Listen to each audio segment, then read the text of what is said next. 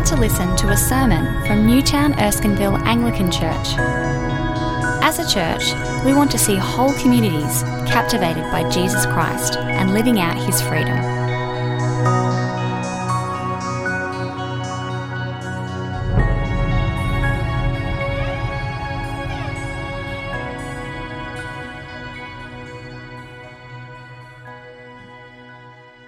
So the first passage this morning comes from John chapter 19, verses 28 to 37. And you can follow along in the church Bibles on pages 1073.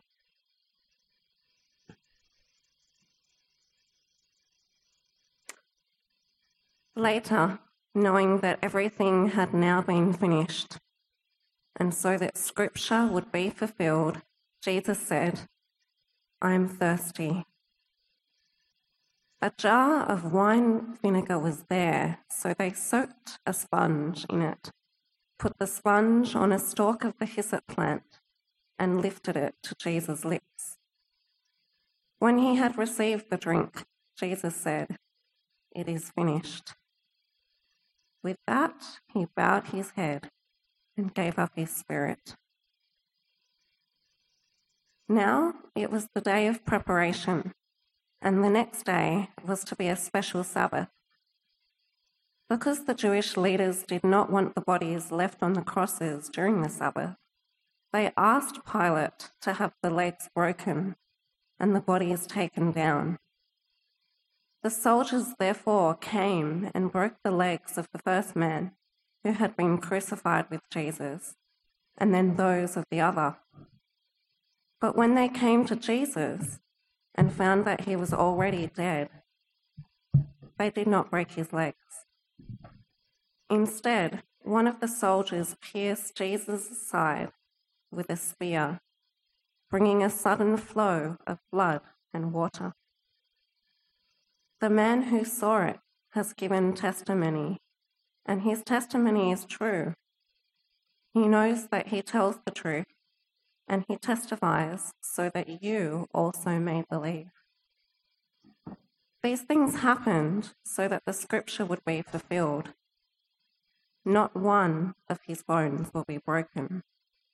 And as another scripture says, they will look on the one they have pierced. This is the word of the Lord.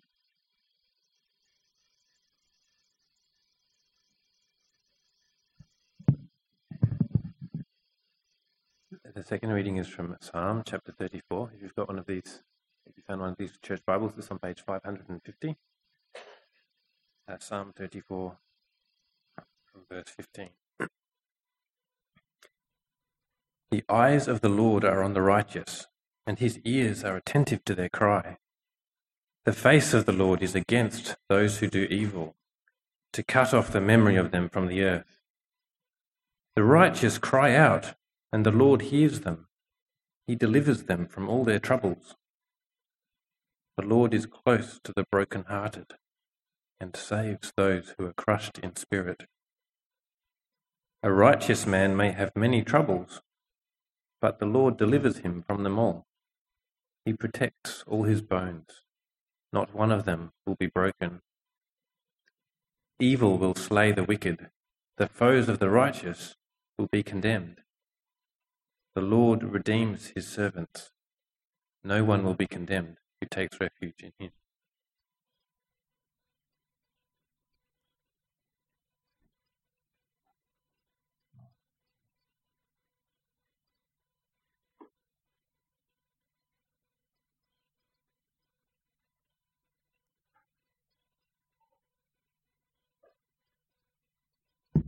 Well, good morning. On this Good Friday, it is good to be with you and with this little one. Do you want to take a seat, Lewis? No. Why don't you go sit down with your friend, hey? Thanks, buddy. As I greeted people as they came in, there's a strangeness, as Joe's tried to pick up on what to say, whether it's Happy Easter, Good Friday. There's also a somberness to what's happening today. And as we read this passage from John's Gospel, we cannot help but be gripped by the somberness, the sorrowfulness of it, and yet, as we'll find, a goodness in it this morning. This is going to be a short address as we simply focus on 3 verses of John 19. In fact, I'm only going to focus on 3 words, particularly of those 3 verses, and that is, I am thirsty, or more simply, I thirst. Many of us don't really know what it means to truly thirst. I mean, I mow the lawns and I get thirsty. I go for a bike ride, I get thirsty. I've never really thirsted in the category that we're looking at today. The closest I could think of was a mate of mine who went to Mount Solitary in the Blue Mountains and took his day pack and not a map, and off he went and got lost. And after 2 days with no water, he and his mate began to thirst in a way that they had not experienced before. So they began to cramp, they experienced chronic stomach pain, they became delirious.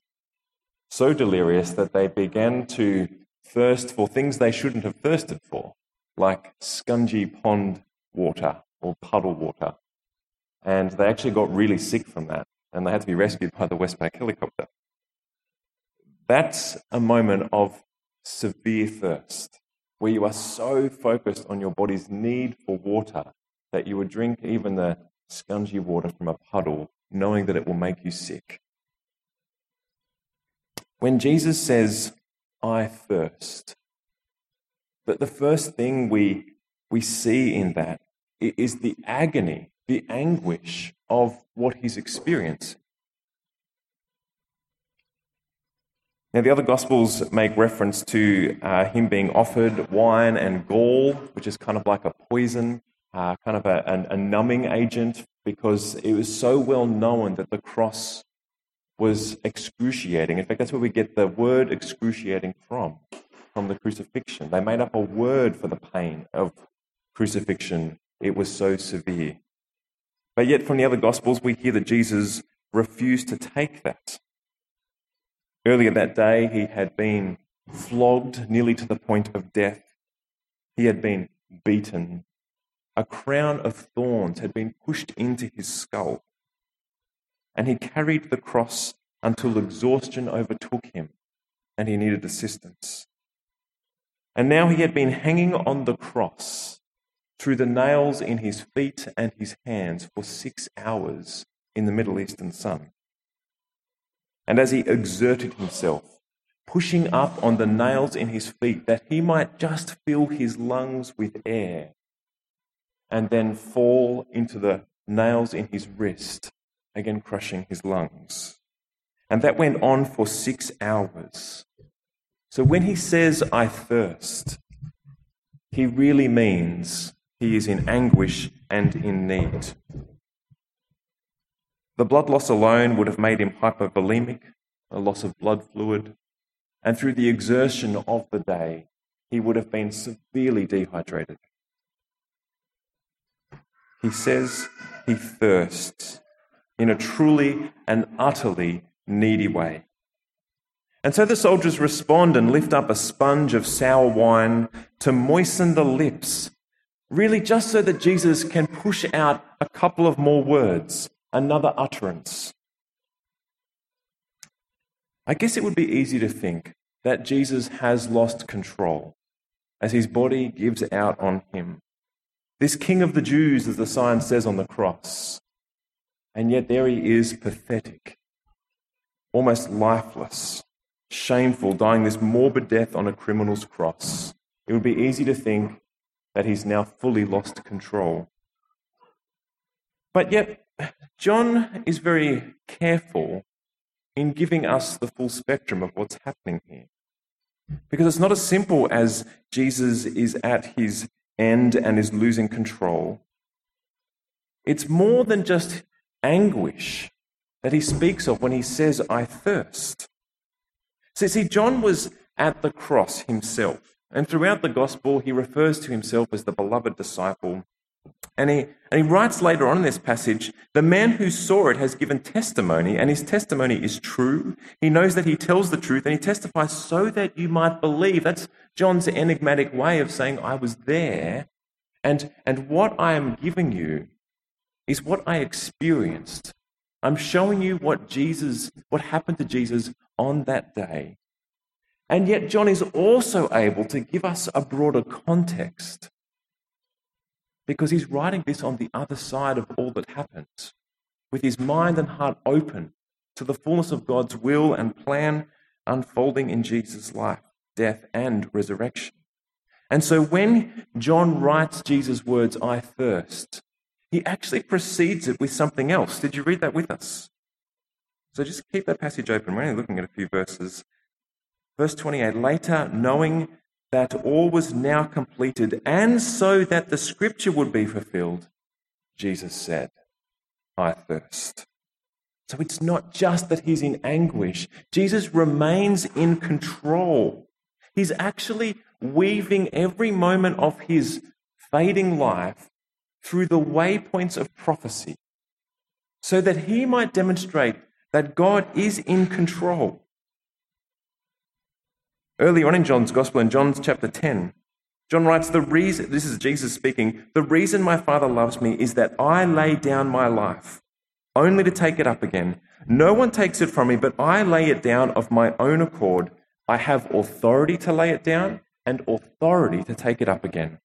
This command I've received from my Father. What Jesus is saying so clearly then, before all this unfolds, is that Jesus is doing this out of obedience to the Father, willingly and freely, out of love, and that he is in control of what's happening. So as the spectators look on at Jesus to see what people are doing to him, he's actually still in control. And so when he says, I thirst, he's actually going through another waypoint of prophecy to show this is all part of God's plan.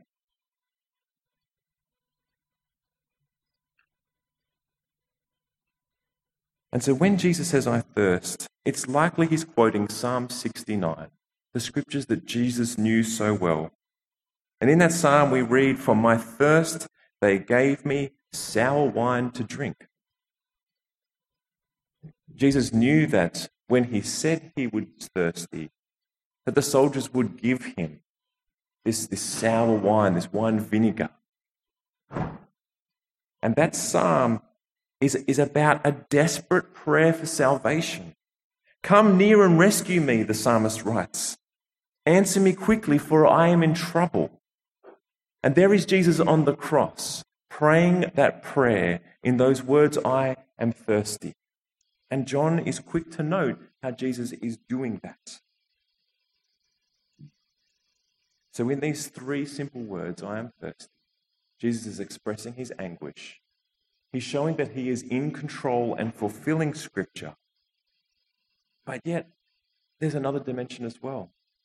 Because throughout John's Gospel, John picks up on this idea of water and thirst several times before we get to this point.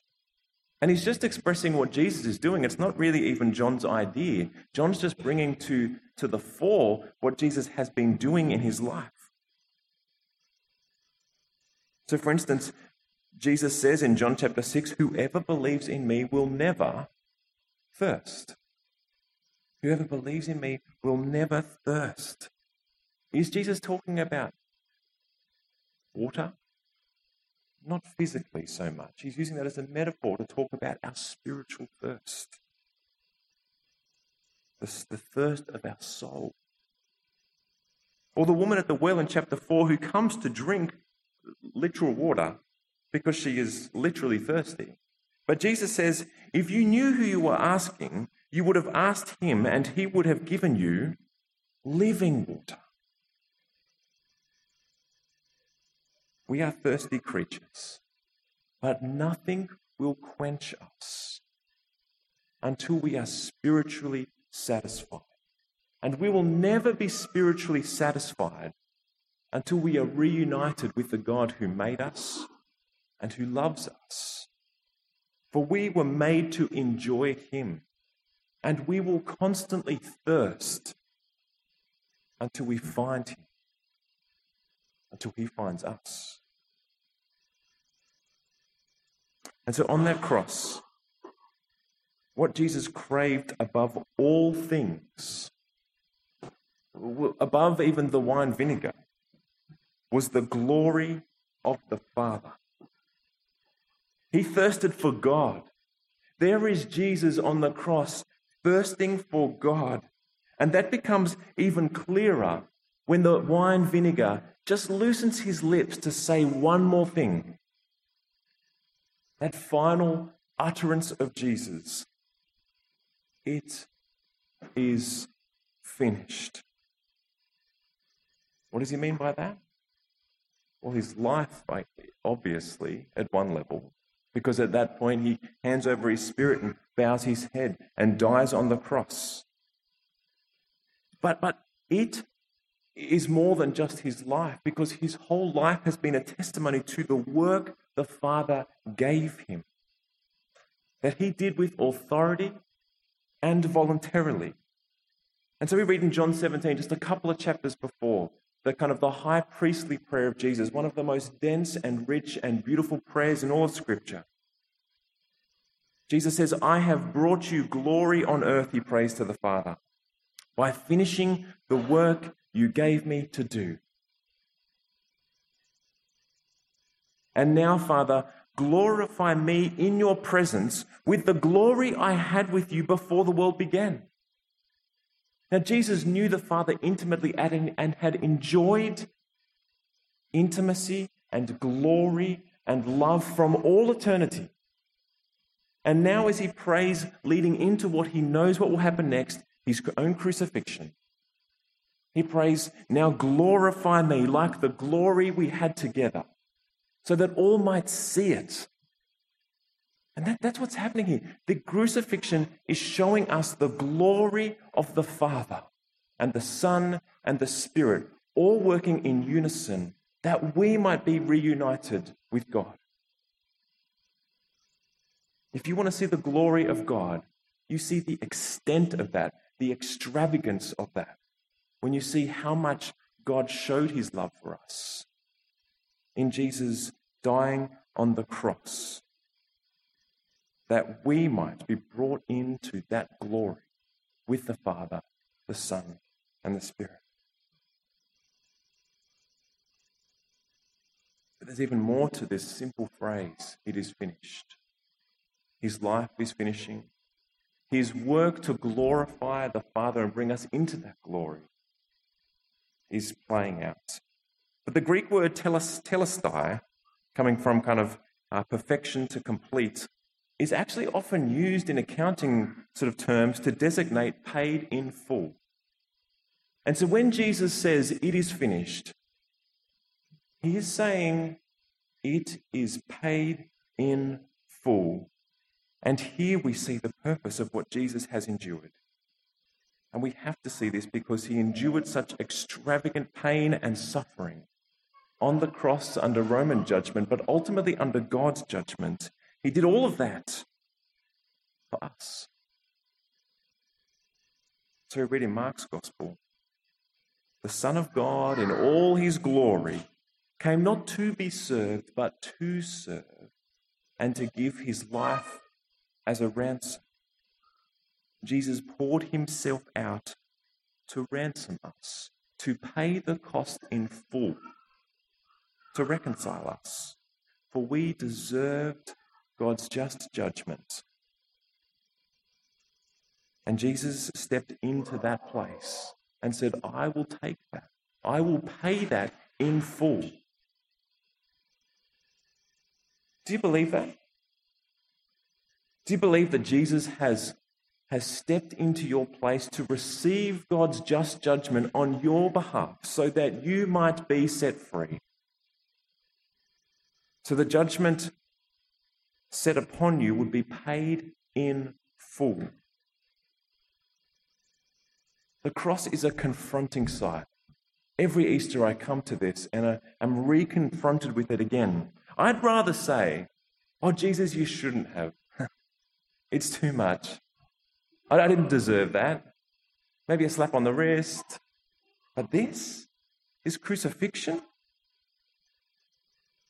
And yet because Jesus, who is in authority, who knows the glory from eternity to eternity, did this, I can't help but say, what have I done?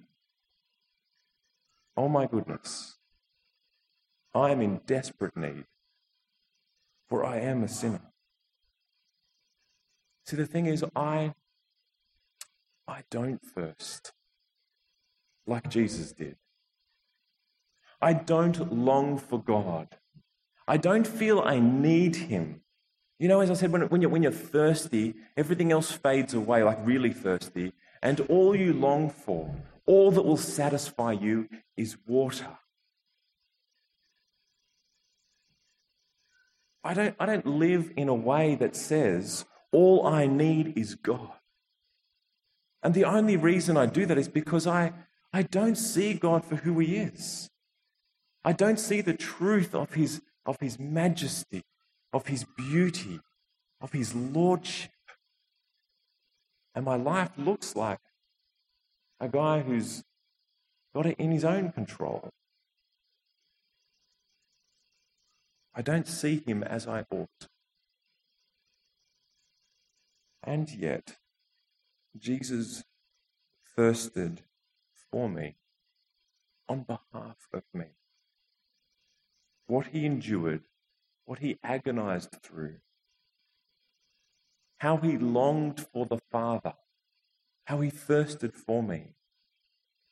In doing all that he did for me on the cross, he has paid in full for every shortcoming of mine, every sin of mine, everything I couldn't complete. He has perfected. He has finished. He has paid in full.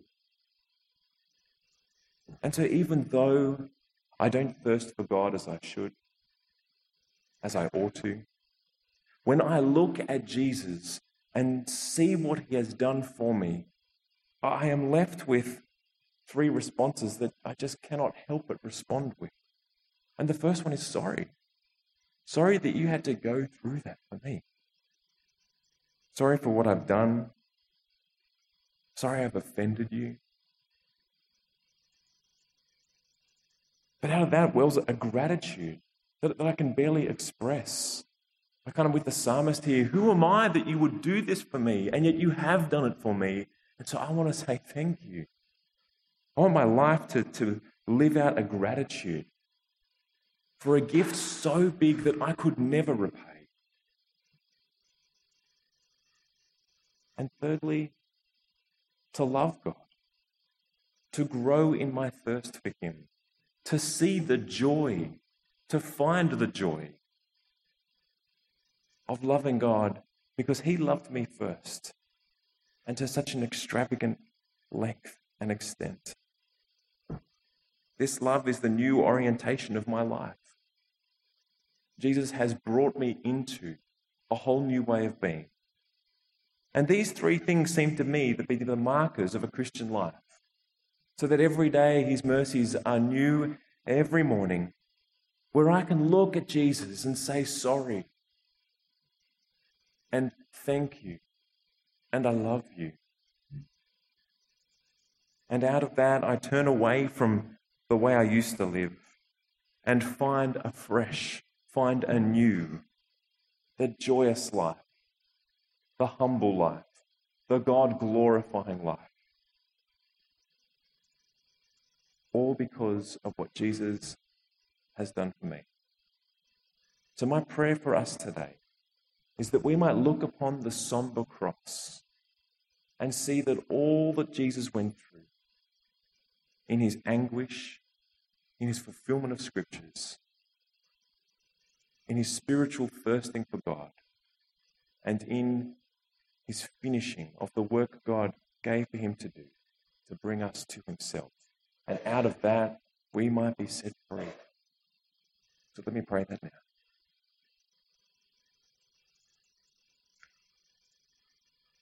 Father, we are sorry for what we've done in not seeing you for who you are and not living a life that glorifies you. Father, would you show us in our life the parts of our lives that don't honor you, that don't say that you are God? And as we bring that out before you, would you change us?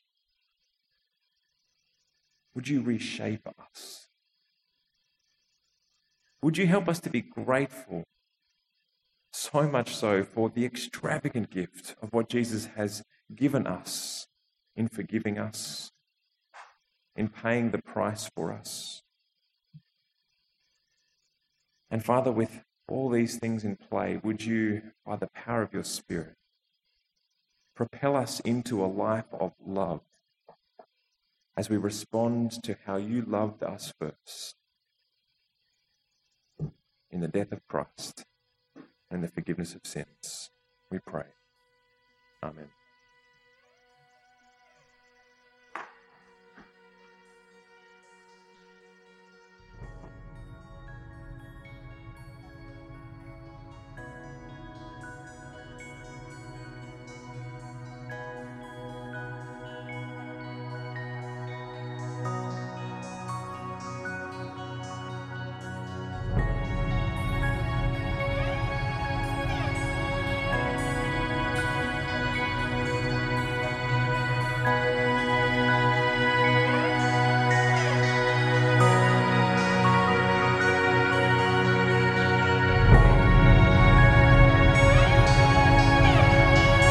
Thanks for listening to the Newtown Erskineville Anglican Church podcast.